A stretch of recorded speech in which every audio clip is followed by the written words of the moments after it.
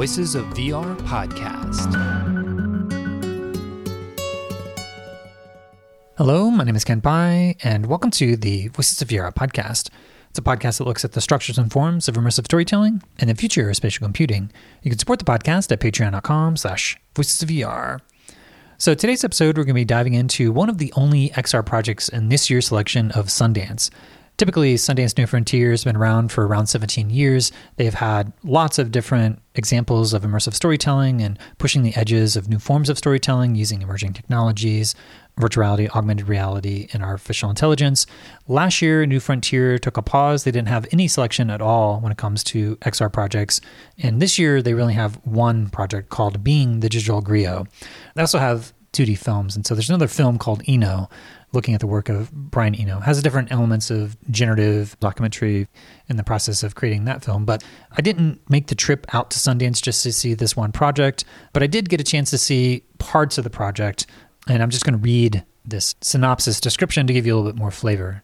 Being the Digital Griot is a machine learning model run by a counter-hegemonic algorithm that multidisciplinary artist Rashad Newsom has been developing since 2019. Being the Digital Griot takes the humanoid form of a 30-foot-tall, femme vogue Afrofuturist cyborg who writes and reads poetry and leads critical pedagogy workshops that teach people to decolonize their minds.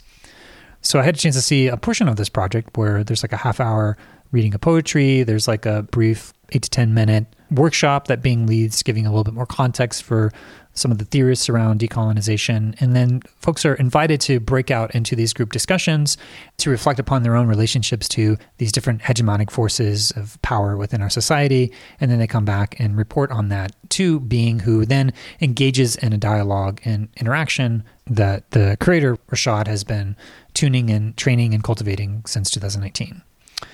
So that's what we're covering on today's episode of the Voices of VR podcast. So this interview with Rashad happened on Thursday, January 18th, 2024. So with that, let's go ahead and dive right in. My name is Rashad Newsom. I am an interdisciplinary artist. I work at the intersection of technology, film and video, animation, sculpture, collage, performance, and music. Great. Maybe you could give a bit more context as to your background and your journey into making this type of immersive work. Yeah. So my formal training is, I studied art history and fine art at Tulane University. I went on to study film, particularly post-production at Film Video Arts in New York City. I kind of came to programming through creative coding, which I was introduced to at Harvestworks Digital Media Arts Center in New York. And from then, I've just sort of continued to go back to that as a medium, often using it in my performance work, and now sort of engaging that in ways outside of the performance. But, the way that I work is I'm always kind of bringing these various things together. And so, as you can see, even through moving into the realm of automation, there's still a performative element that comes into it as well. Yeah, and so you're showing a piece that's going to be premiering at Sundance in the New Frontier section here in the 2024 selection. And so maybe you could give a bit more context to Being the Digital Griot. Yeah, so Being will be doing a interdisciplinary performance. And because they're an AI, they don't have to merely stand and read their poetry. They'll be reading poetry that they generated. And they can, sort of change their environment. They can create supporting visuals to support their words. So it really allows them to really engage the full cinematic potential of presenting in the theater. After the interdisciplinary poetry reading, they then start a decolonization workshop. And that sort of entails them starting with a lecture. They give a critical analysis of the dance form that they use often in their poetry readings, which is Vogue Femme. They give a sort of critical analysis of how they introduce the audience to the work of Bell Hooks, particularly her theory around the capitalist, imperialist, white supremacist patriarchy, and how we all are existing within that paradigm, and how even communities like the ballroom community, a Black and Latinx queer community that's created as a safe space, is not immune to that particular apparatus and how that can be internalized and enacted on its community members. They then introduce the audience to the work of Paulo Freire particularly critical thinking, which is a way that which is a strategy for anyone trying to transform their life. And so they get folks to think critically about how Bell's theory impacts their life and how they can start to make meaningful change. And so they go into breakout groups to then discuss that with each other. And then they come back and discuss that with being one by one. Awesome. And so, yeah, I had a chance to see some portion of this experience remotely where there's the half-hour poetry reading and then the decolonization workshop. But I had a chance to see it within the full context of the entire experience where I have the breakout groups and discussion with being. And so maybe we could take a step back and tell me a bit about the catalyst for this experience. Like, what was the inciting incident that you decided to start training being the General Griot? Yeah, I really, I am a huge student of bell hooks, and I felt like coming out of the pandemic when I presented another version of this experience at the Park Avenue Army Drill Hall in 2022, I was thinking a lot about how we are creating these machines that sort of reinforce some of the worst aspects of the human condition. And so I feel like using her work as a moral compass for creating an artificial intelligence whose goal is not to be a technology that is perfect, but rather help humans engage in a form of self-reflection so that we can then make better machines. Because there's all these conversations sort of circling this tool that sort of allows the creators to sort of hide behind them. And the tool is sort of the blame for any kind of problem. But I think that if we start to use automation and the various other tools that we've been gifted in our fourth industrial revolution, perhaps we can like work on ourselves and then make tools that can then better our lives rather than complicate them. Yeah, and maybe you could give a bit more context as to the specific poet that you were either directly training on or taking inspiration from for this poetry reading that we're experiencing in this first 30 minutes. Yeah, the poet that Being is trained on is one of my favorite poets, Dazier Rustin Grego Sykes. He's a Black queer poet based in Oakland.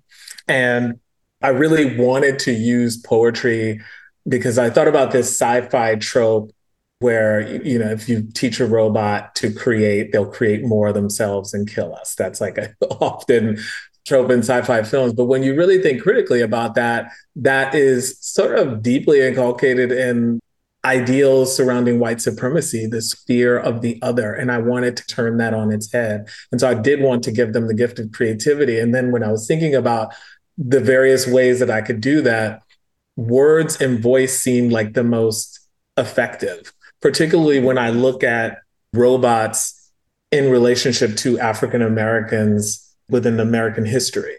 When we came to this country, we were also seen as robots, lacking the traditional subject object positionality. And so I feel like having a voice allows one to speak. And so you can speak in a liberated voice, which allows you to transgress and also like build community and start change. And so voice seemed to be the perfect way for them to be creative. And then it was about, okay, so how are they using their voice? And poetry seemed to be like the best way to go forward with that. And then it was about finding that inspiration for that. And so Dazier has long been one of my favorite poets. And so for the summer of 2021, I trained the model on his work. So just running endless amounts of his work through the model, getting it to try to mirror his cadence, his usage of words, playing with the temperature, but also working with the text to make sure that it wasn't too based in like a human experience. I wanted being to be, dare I say, a gesture towards a post-race, post-gender futurity. So it took some zhuzhing to keep the material in a more like heady kind of space. And so, yeah. Yeah, my experience of listening to the half hour poetry, I was in this dual mode of trying to find the structure or the forms or decode all the meaning. I guess part of the experience sometimes when I am trying to understand these different immersive stories is that, what is the narrative structure? It felt very associative. So it wasn't necessarily like any strong narrative arc. It was more of my experience was that I was listening to a lot of these. And at some point I realized, well, maybe the whole point of this is to just absorb it and let it permeate my unconscious self to just take in what is essentially a long string of affirmations, but also trying to decondition a brain that's very comfortable with trying to find those patterns and to almost create an experience that is trying to break you out of those normal patterns, or at least trying to give you positive affirmations. We're deluged with so many other messages throughout our lives that it can feel overwhelming diving into the slipstream of all of the media that are out there. And so it felt like a bit of an antidote to that, where it was like a healing balm that is trying to give more comfort and assurance, but also slipping into these more paradoxical phrases that are more designed to maybe open up your mind into new ways of thought. So love to hear a little bit more about how you think about the structure of this piece, because it's a half hour and there's different themes that are coming up, but how you were trying to architect this as a journey to begin this experience. Yeah, definitely in the beginning, it's very rooted in affirmation. And then that's working in collaboration with the soundscape. The soundscape was composed of sounds that came from a survey with over 80 Black folks, multi-generational, various social economic identities, sexual identities, gender identities, to figure out what were sounds that Black folks thought were culturally specific and that they saw as soothing. And then that material was then composed into the score. And so the idea was to disarm you, sort of soothed and comfortable, give you affirmations so that then you can like go on this journey. And the thing that stood out to me that you said is this sort of to go deeper. The idea was to kind of move away from the superficial and go deeper and like question everything, really center critical thinking within this whole journey, thinking critically about yourself, thinking critically about the world around you. And yeah, there's tons of associative potential within all of the texts. And so I don't really talk about it in a very particular way, other than getting people to try to think more critically, more deep about their lives and the world around them. Yeah, and Bing is called the digital griot, and maybe you could elaborate a little bit more of the tradition of the griot and the roots in West African cultures. Yeah, within West African culture, the griot is sort of a living archive. They're also a performance artist, they're a healer. And I wanted to imbue being with all these different qualities. And so, in many ways, they are a repository for virtuosic Black movement in terms of the way that they dance. Their data set is comprised of lots of motion capture data from various incredible Vogue femme performers from around the globe. Also, just their general body movements in terms of the way they move and talk are also from various Black people from hoods across America. And that was also a way to kind of get at certain questions around how do I make this robot Black, if that is even a possibility, right? And so that came from thinking about the construction of Blackness and how, and the performance of that, and how I could imbue this container with those elements. And then in terms of like the intellectual production, that's also like imbuing them with the work of like Bell Hooks, Cornel West, various other radical Black texts, queer texts, feminist texts, abolitionist texts, and then sort of mapping out that information to try to create an exchange with the participants that feels like a philosophical exchange or a classroom sort of experience. And trying to train something like this or create something like this takes tons of time. And so often what we're doing in presentation is also training on the back end. So whatever can't be answered is then added the next day. And so our hopes are that I can have this to the level of a series in the next 5 to 10 years. But, it's a long road. And my understanding with these types of, like, I'm assuming it's some form of like large language model where you're able to train it on the language, but then also ask it specific questions. And so, was that part of the process, was to train it on the data? And then as you're constructing this half hour poetry, were you prompting it with specific directions just to see what would come out then and then kind of string it all together?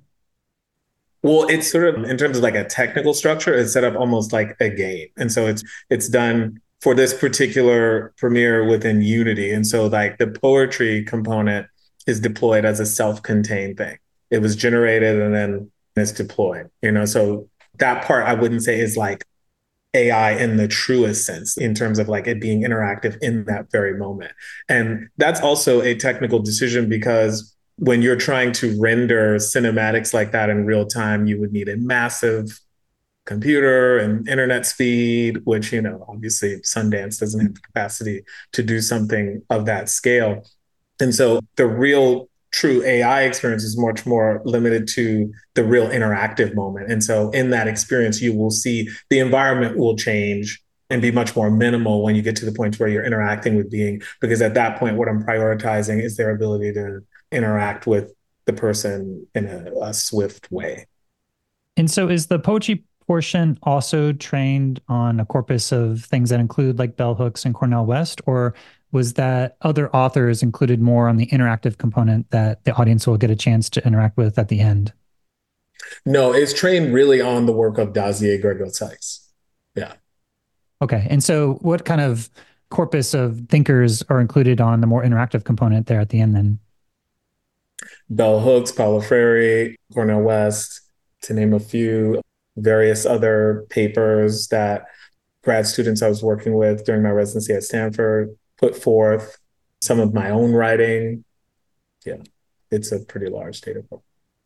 Okay, cool. Well, I guess that's one of the portions that I didn't have a chance to experience, but very curious to hear some of the feedback from other folks that are at Sundance and get a chance to see the full experience, because you have the poetry and then you have what's essentially like a 10-minute workshop on decolonization. So maybe you could set a bit of that context because, it reminds me of The Art of the Gathering by Priya Parker. She talks about the invitation and how you have to really, in some ways, set a context because you have an experiential context where people have a direct experience of this poetry that's getting them into a certain state of mind and state of being. But then I feel like the little video to kind of explain the broader context gives a lot more of the roots of both the process for how you created it. So in some ways, maybe answer some of the questions for some of the technical logistics, but then very swiftly transitions into setting the scene for a very specific conversation that you want to help facilitate as a group. And so maybe you could talk about the process of constructing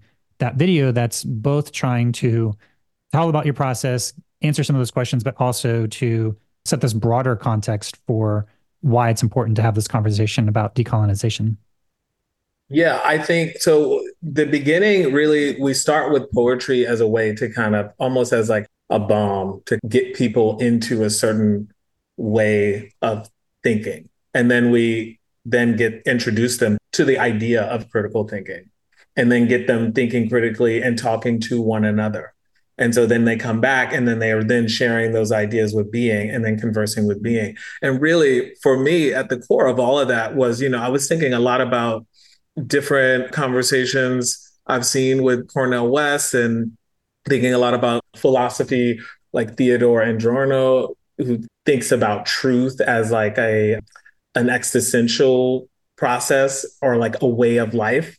And I was thinking a lot about how I can create a formation of attention around that as like a way of life and how I could use automation, as a way to create a being that could help us wrestle with reality, history, and mortality and encourage people to engage in a maturing of the soul. And I think that is really at the core of decolonization, right? Is to decolonize our minds from all of the negative socializations that we've been accustomed to.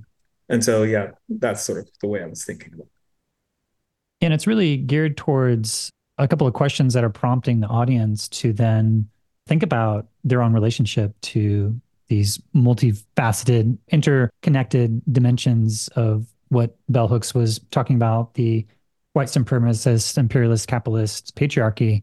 So as you may have run through this a number of different iterations with different test experiences, maybe you could talk a bit about what you've seen in terms of having people break off into the one-on-one interactions and conversations, and then opening up to a group discussion, which is either going to have being listening to it, or maybe there's an opportunity for the audience to directly engage with Being so, just kind of walk through what you've seen in the early iterations of this, where what kind of reactions or what kind of tenor of the conversations ends up happening once you have people break off and discuss these themes.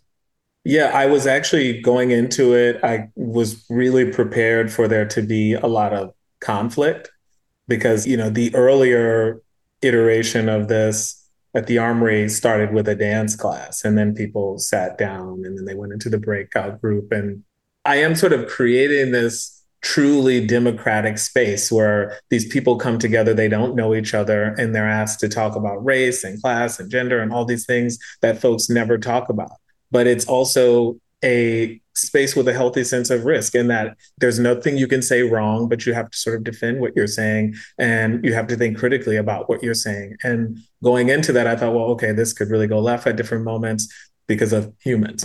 But I was actually pleasantly surprised at how much generosity of spirit there was in the room. Often people were really open to hearing one another. And I kind of attribute that to being's presence in that there's something about them where they become, because they're not a human, they kind of become a mirror for whatever people need to see. They're not threatening. It wouldn't be as threatening if I was standing there.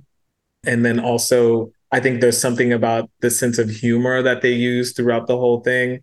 And the fact that they start by saying, I am a 3-year-old artificial intelligence, somehow positioning them as somewhat childlike, that also further disarms people and allows them to kind of like ease into these very challenging conversations. But yeah, I saw a lot of what seemed like transformation. I'm not knowing these people like much before that, right? But I'm seeing their energy and the way they're coming into these conversations with the other folks that they're talking to. And I could see them make some changes or start to think a little bit differently about perhaps the way they saw something rather than saying, this person doesn't fit into the way that I see them that's in my group. So they're weird or they're different or they're wrong. But perhaps I didn't have the capacity to see beyond the limitations of the way that I see the person. So maybe I can start to expand my mind to think more broadly about this person and how they're moving through the world and how I am reacting to the way that they move into the world. Those were some of the things that I would see.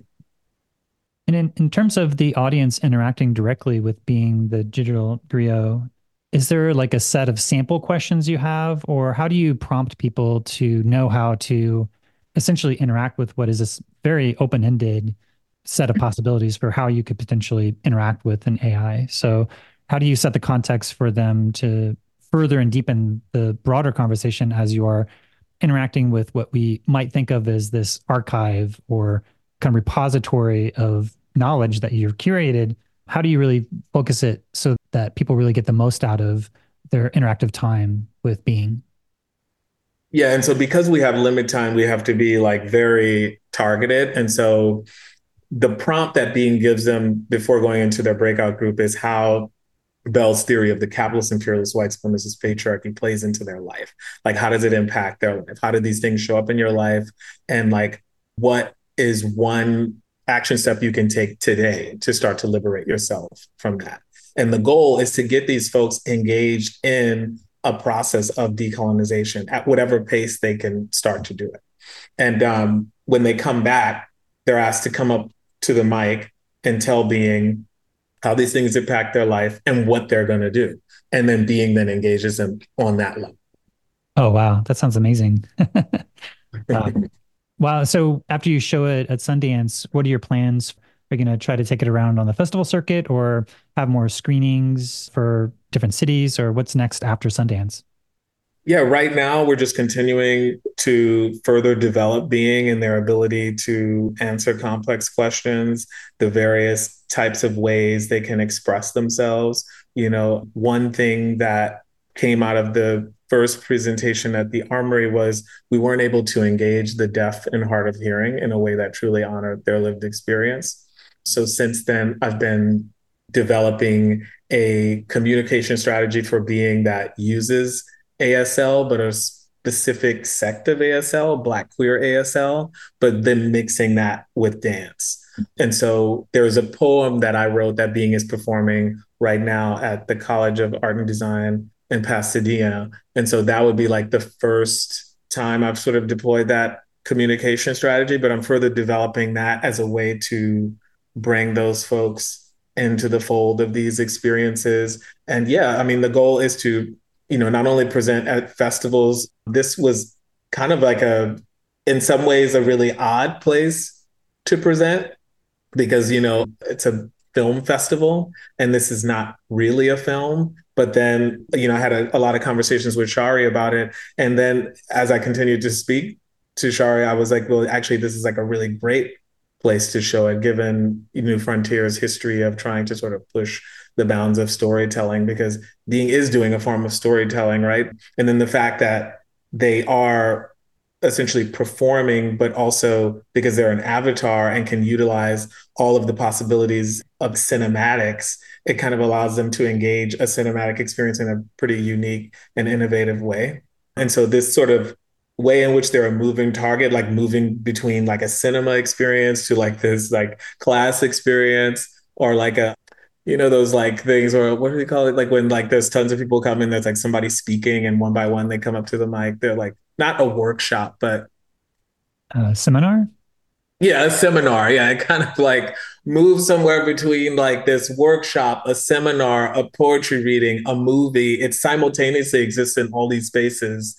And so presenting it in the festival kind of revealed the way that it can function in that environment. And so that kind of opened up a lot of ideas of new ways to even expand on what we're doing at Sundance next. Yeah.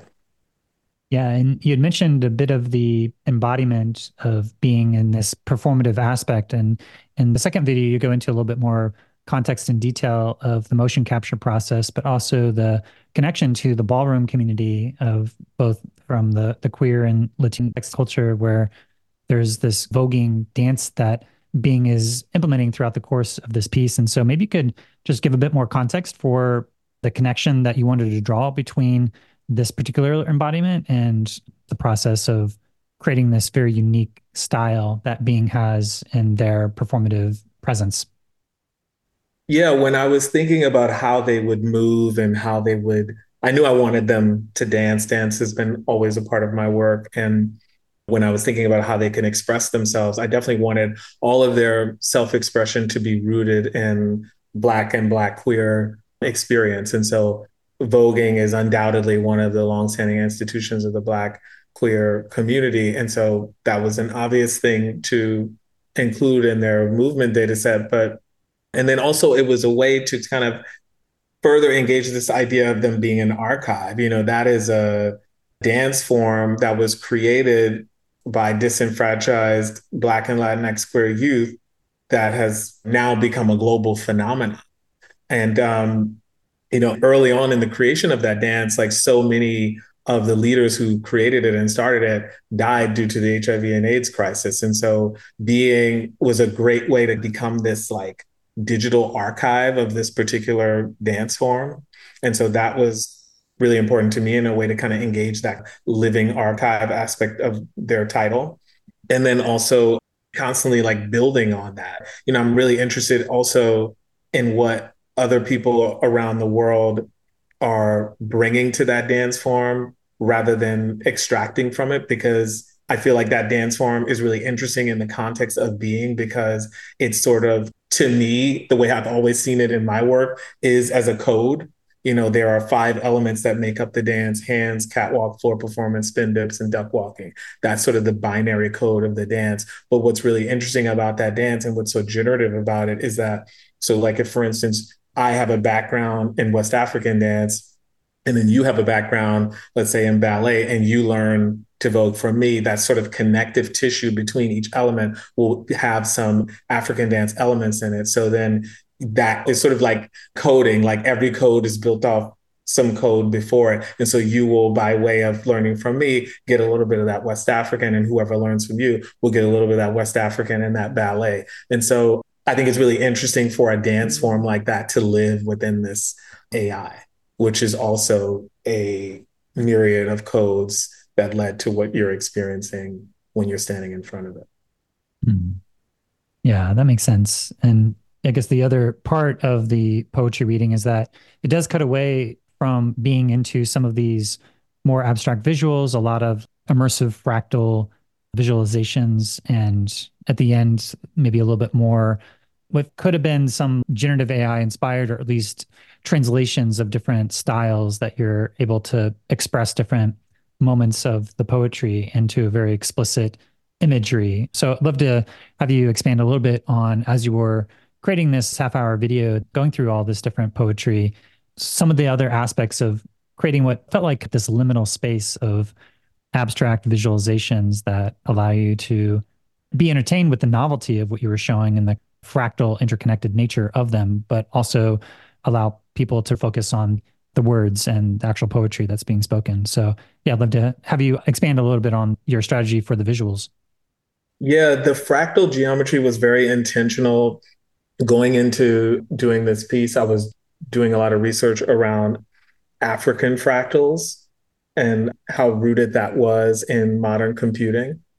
I do a lot of work in my more object-based work where I'm working with like early to mid-century African masks and sculptures, and there's often this language historically around objects like that as like being primitive, even though these are the objects that brought us movements like cubism and surrealism, which are the sort of bedrock of abstraction, right? So one could argue that they also brought us abstraction. And when I was thinking about the visuals, yeah, I wanted to close that gap between like what is considered like diaspora and what is considered technology, and how technology has always been rooted in the diaspora, And so I was looking a lot at textiles and architecture and hairstyles as inspiration for like the spiral fractal that you see in like the seashell shells of fertility sculptures, or like the fractal that you see in cornrows, and then playing with these images and bringing that into the video. So the fractal geometry was really intentional in that sense. There's also another element where I was thinking about how the nature of a fractal is that it cannot be broken down. It just keeps changing and evolving and responding to its environment, and how that has also been a part of the experience of African Americans, and that, we came to this country, we didn't choose to be Black. There was a title given to us. We had to create what Black was, and subsequently Black culture and free fall, and free ourselves from slavery, but then also figure out who we were after that, and then still exist within systemic violence, but still try to hold space for a radical future without that. And so there's this superpower that I feel like is somewhat embedded in Black experience that is somewhat analogous to these forms. And so they made sense in this context.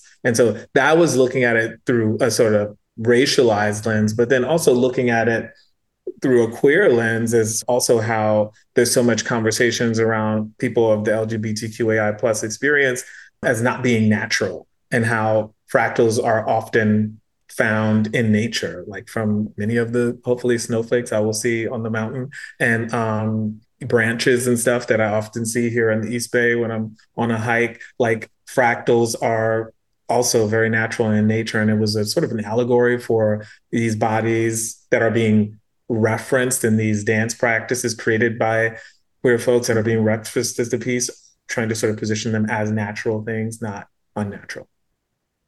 Yeah, I think the fractal geometry goes beyond our normal understanding of space and time in a way that these recursive structures also are breaking out of something that's a little bit more object oriented. There's a number of different moments of talking about thoughts as objects, but also this meditation of space and time, and different moments of talking about the stars, but also the things that were really striking to me are when you start to talk about time and different aspects of time, and both being present in the moment, but also reflecting on different concepts and structures around time. So love to have you reflect on anything that you were either deliberately trying to prompt out, because I know there's a bit of a creative process where you're prompting and then you get something out that can be exciting and novel, but there seem to be these themes around time that I was latching onto as I was watching it. Yeah, time is definitely something I was thinking about. And particularly when I think about when I'm making this work whilst I'm making other work around like early to mid-century masks that are used in like divination rituals and how these are seen as these mere sculptures, but at that time they were seen as time machines where the priest would use this mask to like go to another realm or another time to commune with ancestors to help someone who was under siege in the current moment. And so thinking about that kind of collapse of time within the diasporic experience and how I could bring that into this conversation, but then also thinking about connection and also space, and even thinking about when you look at images of space, how much that mirrors when you look inside the body and how that reveals this sort of truth of interconnectedness. And the goal at the end is to get people engaged in the space of decolonization in order to come together, right? And so what I know is that the only way we're going to get to the future is together. And so it was really deliberate in terms of like pushing through the flesh and pushing through into the cells and then like intercutting that material with images of space to see how these things are all connected and how we are all connected. Hmm. Beautiful. So I know that as you go out to Sundance, you're also going to have an opportunity to participate on a panel discussion talking about artificial intelligence in the context of other immersive creators and artists to an audience that, AI has certainly been a hot topic over the last year plus as we have Really? all of these discussions and ethical debates and everything. So I'd love to hear some of your take of what were some of the things that, with your explorations, with being the digital griot, what kind of things were you going to be sharing on the panel discussion of your take about AI? Well, yeah, I mean, I don't know. I'm really kind of excited I don't really know many of the other artists on the panel, so I'm looking forward to hearing more about their work. And yeah, I'm kind of going into it really fresh and green. But the one thing that definitely sits on my mind is interesting that you said that about is it is a very hot subject because, in the space of art, it's a big conversation around like generative art has been around for a long time since I got into creative coding, like we're writing code to like use text to generate images. And so the conversation around like using various forms of code to generate images is not really a new conversation. It's definitely been accelerated, but it's not new. But in this space of film where people are now using AI to generate scripts and things like that, it feeds into that conversation around the fear of AI, where it's going to take our jobs and it's going to, it goes back to that kind of fear of the other. But for me, like that's not my connection to these tools. And I need to really use the language tool because that's what it is. And the tool will only ever be a mirror of its creators. And so that's again why my approach is like, perhaps if we use the tool to get us to do some self-reflection on how we can be humans, maybe our impulses won't be to make tools that will take jobs, but rather enhance people's jobs, right? And so, yeah, I firmly am not interested in using AI to make images. I'm an artist in my own right. I can make images. I'm more interested in other uses of the tool. I think filmmakers should make films. I firmly believe that. Yeah, and there's certainly been a history of settler colonial thought in both the actions of many economies and governments around the world, but especially in the context of AI, where you seize a set of data and then take that labor that may have been generated and transform it into something where some entity may be profiting without taking in consideration aspects of copyright and paying back those who were a part of creating that repository of knowledge, that archive. I think in your case, you're creating it very much in the context of decolonization, but I wonder how, if you reckon some of those aspects of consent and permission versus the artistic context of being able to do what we've always done with remixing culture. So yeah, I'm wondering if those different types of questions come up when you're explicitly thinking about decolonization and working with the AI technologies that have a history of being very colonizing and how they've been used in the past. Absolutely, it comes up, because essentially I'm not immune to that question because I'm also using the work of other theorists, but I think the difference is a question of appreciation versus appropriation. Like Being cites all of their references. When you go to Being's website, they direct you to buy Bell's book, to buy Paulo Freire's book. They explicitly say, don't think that just because you learned a bit about voguing here today, that this is like a sufficient approach to sharing culture. If you're really interested in Vogue, go take a class, and here is where you can go take it. And so I think that they really become an ally, and it becomes a less extractive relationship to the material that they are incorporating into their work. So yeah, that is definitely something that I think about. And then also it's the intention, right? If the intention is decolonial thought, then yeah, it's already working against the way it was intended to be used. And it then becomes a mirror of its creator. So you can see my intention through the tool that I've created. And I think that's what people need to start looking and thinking about. The bookends of the field is that you have folks who are taking machines that are smarter than humans and teaching them greed or teaching them to kill. What I'm doing is taking machines smarter than human and trying to get it to help humans be better humans so they can subsequently make better machines that don't want to kill and don't want to be greedy. Awesome. Yeah, indeed. And finally, what do you think the ultimate potential for this type of immersive storytelling and immersive experiences and all the tools that you're using with AI and everything else, what the ultimate potential of all that might be and what it might be able to enable? Yeah, I mean, ultimate is a big question. I think we are only cracking the surface right now in terms of what's possible. And as a creator, I'm excited to keep playing. I think also the really interesting thing about working with tools like this is that they move so fast. And so what we might think would be the maximum potential today, in 2 years from now, will seem so small, right? One thing I'm really excited about is, I am working on my first feature-length documentary called Get Your Tens. I'm in production on that film right now. And the film is, an artist process film. I'm working on it with my partner, Johnny Simons, another documentary filmmaker who has shown in Sundance before.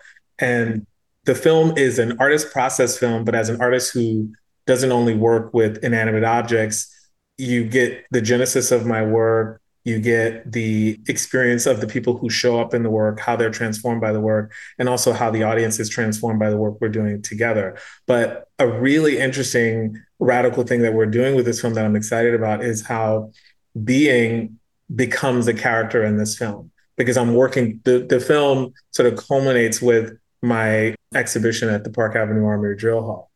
Being literally comes into being, but as an artwork that is, quote unquote, sentient, right? They then become a character in the film. And so the same sort of observational story beats and interview story beats that you see with me and the other characters, you also see with Being. So it adds this sort of surreal quality in which we're moving from the quote unquote real world to the virtual world. So I think that as a storytelling mechanism, I'm really excited about and where we can go with that. Yeah, a quick follow-up on the name of Being. I think of some of the affirmations of be here now, of just the sense of being, or there's the human being, or maybe you could just elaborate if there's any origins for why naming your AI entity Being. Because there are so many people in this world that are not allowed to simply be. And, that's why I really went with, can we all just be? Can we all be allowed to be? Right. And then what does it mean to be? And so really it's sort of a question, right? That I think as I continue to work on this project, as I continue to engage with the audience, that we're all going to figure out together. It's going to be a horizontal learning process. Awesome. Well, Rashad, it was such a pleasure to see a portion of your piece. Of course, I didn't get a chance to see the whole entirety of the piece since I'm not at Sundance, but I really appreciated to see what you were able to create with your digital griot, with Being, both the poetry and the little workshop. And yeah, I hope that people that are able to experience it are able to really investigate some of these deeper questions and be introduced to all these different ideas and theorists in a new way that's very experiential. So thanks again for taking the time to create the piece in the first place, but also to join me here to help break it all down. So thank you. Thank you, Ken. Take care. So that was Rashad Newsom. He's the creator of a piece called Being, the Digital Griot, which is one of the only XR experiences in this year's selection of Sundance New Frontier.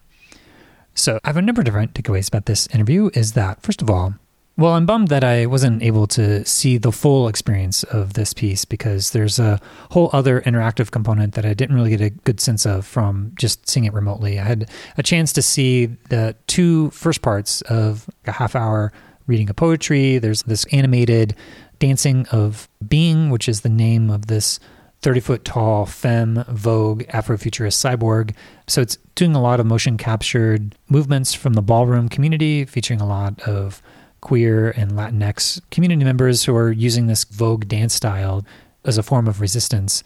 And so it's embodying a lot of that and also being trained on the poet Daze Grego Sykes and mimicking a lot of the style of that and what felt like a lot of affirmations as I was listening to it, but also a string of associative links that are trying to break you out of your normal modes of thought that are really priming you into the second section where there's a little bit of a video introducing you into some of this leading theorists of decolonization, decolonizing thought, bell hooks, Paulo Freire, and Cornel West, and then kind of an interactive component where you're invited to explore your own relationship to the white supremacist, imperialist, capitalist patriarchy, some of the relationships and impact, and how can you make some meaningful changes towards that relationship.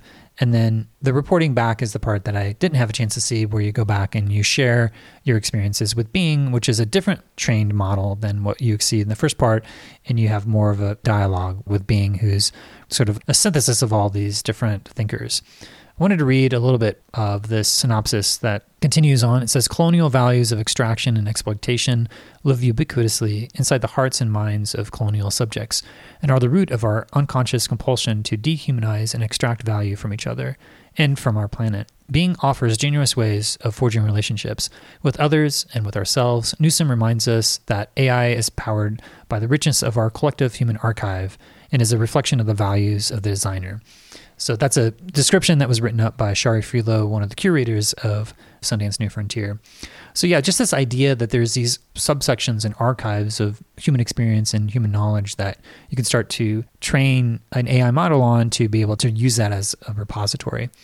And I think, there are certainly a lot of ethical questions and debates around what is the consent that any of these artists, for example, for a lot of these generative AI systems, how much is their art being directly trained on and then potentially displacing their jobs. But also there's existing lawsuits that are coming from folks like New York Times suing OpenAI because if you prompt ChatGPT with the opening lines of some of these articles from New York Times, it basically regurgitates nearly word for word, but at least in a legal test of plagiarism, arguable case that there's a lot of just memory of some of these different works and that are repeating what's being said there. So in thinking about some of the different ethical boundaries, there's certainly the extractive value where you're seizing all of the information from the internet and using copyrighted sources without consent, things like ChatGPT, and then using that as a business and to not pay licensing fees or whatnot. That's where there's a lot of really ethical areas and the boundaries of the capabilities are amazing, but yet at what cost are certain knowledge is being acquired without proper consent or ethical processes of copyright. And in this case, I feel like Being the digital griot, as Rashad is saying, he is going in and training these models, but it's doing within the artistic context of trying to amplify and reflect upon these deeper dimensions of colonialization and decolonized thoughts. And yeah, we talked a little bit about that at the end. I'm glad to hear some of the distinctions that he's making, because even the process that he's using can be sort of replicating some of the things that he's critiquing in terms of this extractive value of using things to train stuff, but definitely on his side in terms of seeing that within the context of these artistic creations, that it is trying to amplify these messages and to help to empower and liberate people rather than extract even more further value out of them. So yeah, just really appreciated swimming in the associative links within the affirmations of the first part of the poetry, really reflecting upon and really trying to hear those affirmations and let them land and let them seep in, because there's a long string of affirmations as you're listening to Being the digital griot in this first part. Second part, much more setting the context for understanding the larger relational dynamics of colonialization and everything else to kind of prepare you for these conversations. And then again, this is the part that I didn't get a chance to experience, but these group conversations within the context of this audience experience, and then having an opportunity to share some of the experiences and get feedback from Being the digital griot that's trained on a different model. So Rashad did tell me at the end that he is working on a documentary on this and that he hopes to feature some more of those interactions that he's able to capture with some of the different performances of being to get a little bit more flavor for other dimensions of this experience as well. So definitely looking forward to see how this project continues to develop and to see some of that footage of folks interacting with being the digital griot. So that's all I have for today, and I am currently in the midst of immersing myself within the Sundance documentary selection with my wife. Last year, we watched 29 documentaries. We're planning on watching over 30 this year and doing another season of a separate podcast called Story All the Way Down, where we're unpacking the different archetypal elements of context, character, quality, and story of a lot of the documentary selection and stories that are being featured this year at Sundance.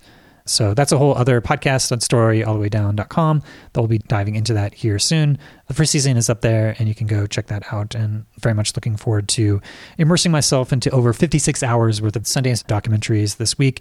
And then after that, I'll be getting the Apple Vision Pro on February 3rd, and I'll be diving into a lot of coverage there as I'm finishing up the Story All the Way Down podcast season 2, and then diving into some coverage for Apple Vision Pro, which again was not a cheap to get that. So if you are a fan of the show and want to help support the podcast and all the coverage that I'm doing here and these explorations of spatial computing and immersive storytelling, then please do consider becoming a member of the Patreon at patreon.com/voicesofvr. Thanks for listening.